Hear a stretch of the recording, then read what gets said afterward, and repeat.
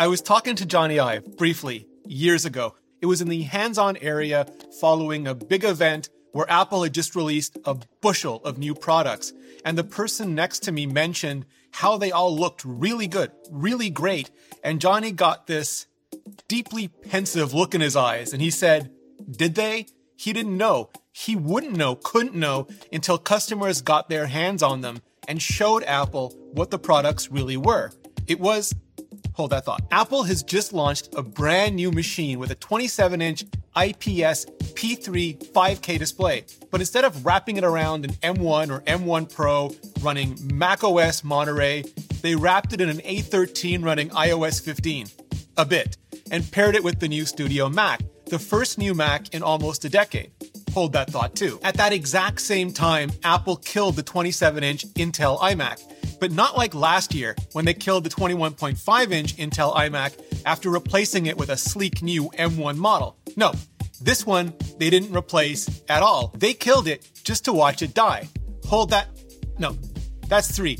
Juggle those thoughts just one more minute, because reports on whether or not Apple is ever going to replace the bigger Pro or iMac have been just all over the place for the last couple of weeks, from it's coming soon to it's coming later to it's not coming like at all, ever, RIP, DED, with some pointing to the 27-inch being discontinued and the Mac Pro being specifically, deliberately singled out with just one more product to go, Mac Pro. Proves that it's dead, while others are pointing at the exact same thing, but saying killing the Intel box is how Apple will drive people to the Mac Studio, for now at least, and that the iMac has already moved to Apple Silicon, so we're not waiting on that so much as we're waiting on more of that. But what if they're all wrong? What if it's not really that complicated at all, and the various products and reports that we're seeing aren't actually in conflict?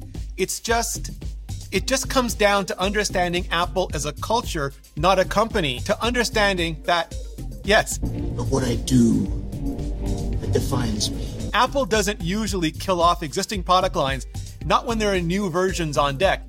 They are almost shameless in how they keep a Mac Mini or Mac Pro on the market, on the shelf, long after the expiry date, if something like a 2018 or 2019 rebirth is in the works. But by contrast, when Apple does MDK an existing product line, it's usually because they want to get out of that business entirely, like Xserve or the airport routers, or because they want to quickly, cleanly move customers towards a replacement product like the HomePod to HomePod Mini, and now, maybe, the 27-inch iMac to the Mac Studio with a 27-inch Studio display. And hit subscribe to get my in-depth reviews on both of those. In October of last year, Ross Young of Display Supply Chain Consultants reported on a 27-inch mini LED display coming from Apple in the first quarter of 2022.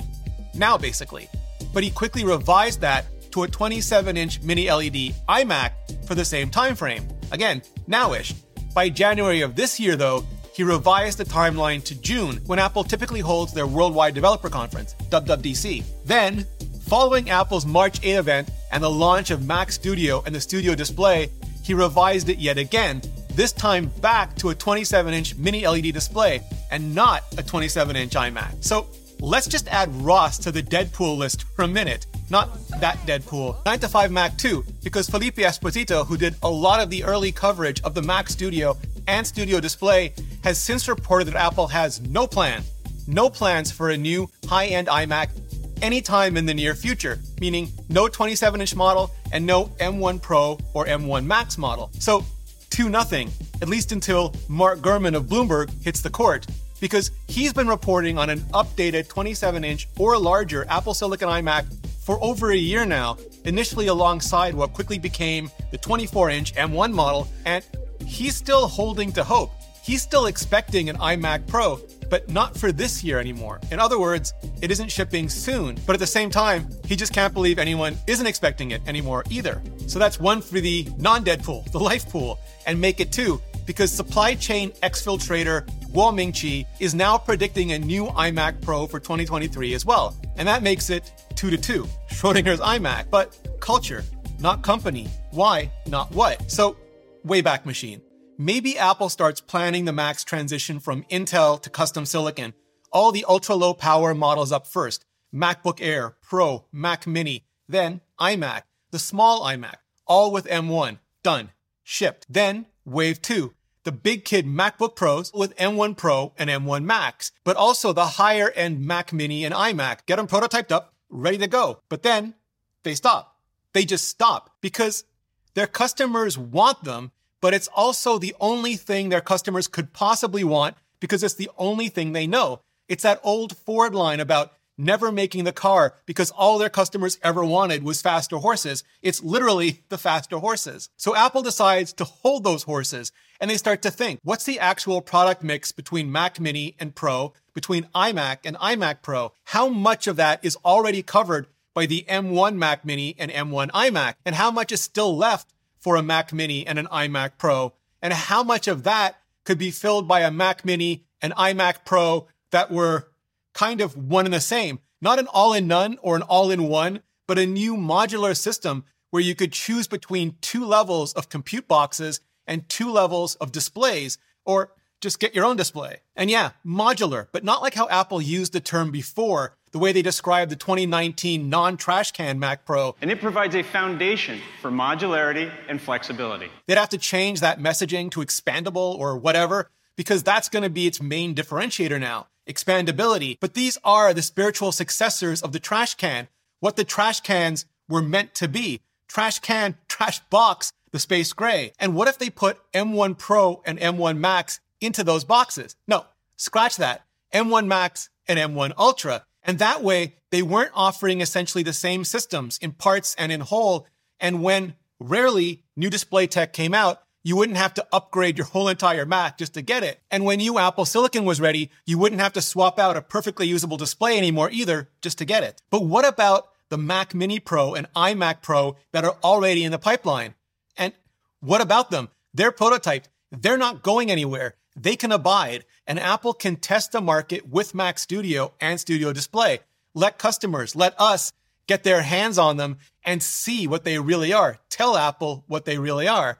The M2 Mac Mini and 24-inch M2 iMac are already on their way, and they'll have slightly better single-core perf, if nowhere nearly the massive multiple cores. So if customers show Apple that we love the Mac Studio and the Studio Display and demand for a Mac Mini Pro and or iMac Pro plummet, then fine, great. This is then the new normal as far as lineups go. Rest in pieces iMac, 2 new pieces. But if there still ends up being a Mac Mini Pro or iMac Pro sized hole in the market, or both, then also fine. They're prototype. They can just as easily be moved into full-on production and then let the best Macs win. Because end of the day, Apple really, truly does not care one bit about cannibalizing their own products. They just don't want anyone else to do it. So if Mac Studio eats Mac Mini Pro or iMac Pro right out of existence, so be it. But if the Mac Mini Pro or iMac Pro fights back and wins, or better yet, grows the market at Windows' expense, Apple wins. Like the house, Apple always wins, which is why Schrodinger's iMac Pro isn't really alive or dead. Not yet, not at all. The box simply hasn't been opened yet. It's literally in Apple product limbo, waiting to see how well or how poorly the Mac Studio and Studio Display sell. Maybe the next round of M2 Minis and iMacs as well, on what we show Apple these new products really are, really mean to us, and how much those of us who still really truly want a new Apple Silicon iMac Pro, or at least still think we do, how much noise we make for it in the meantime, how much demand for it Apple can forecast. Because that's what really moves product, a gut feeling, a strong opinion loosely held, but also stats, analytics, and I'm guessing algorithms, neural networks, and machine learning at this point. Everything you can start learning right now with today's sponsor, Brilliant. Everything the next generation of everything from silicon to software to analytics is going to be built on, but also logic and science and computer science, physics, quantum mechanics, game theory, and so much more. Because Brilliant is the online interactive STEM learning platform with a growing catalog of courses specifically crafted to help you learn concepts by working through them yourself in a visual, hands-on way. And all the lessons are thoughtfully broken up into bite-sized pieces so you can learn at your own pace. Zero pressure. Like, have you ever really wanted to learn to code, but you were put off by the overly complicated traditional computer programming courses? Well, Brilliant has actual fun, interactive challenges that let you shift blocks of pseudocode around, receive immediate feedback, and get results. You feel like you're solving puzzles, gaming even, but the whole entire time, you're learning how algorithms work. And once you know that, coding becomes way less intimidating and way more accessible and engaging. Because here's the thing, here's the secret. Everyone starts somewhere, and you can get started right now, today, for free, just by visiting brilliant.org/Rene Ritchie or clicking on the link in the description. And the first 200 of you will get 20% off Brilliant's annual premium subscription. Just click the button on the screen or go to brilliant.org/Rene Ritchie. Clicking on that button really helps out the channel, and so does hitting up this playlist for way more, all the details on the Mac Studio and everything else coming next. So hit up the playlist, and I'll see you in the next video.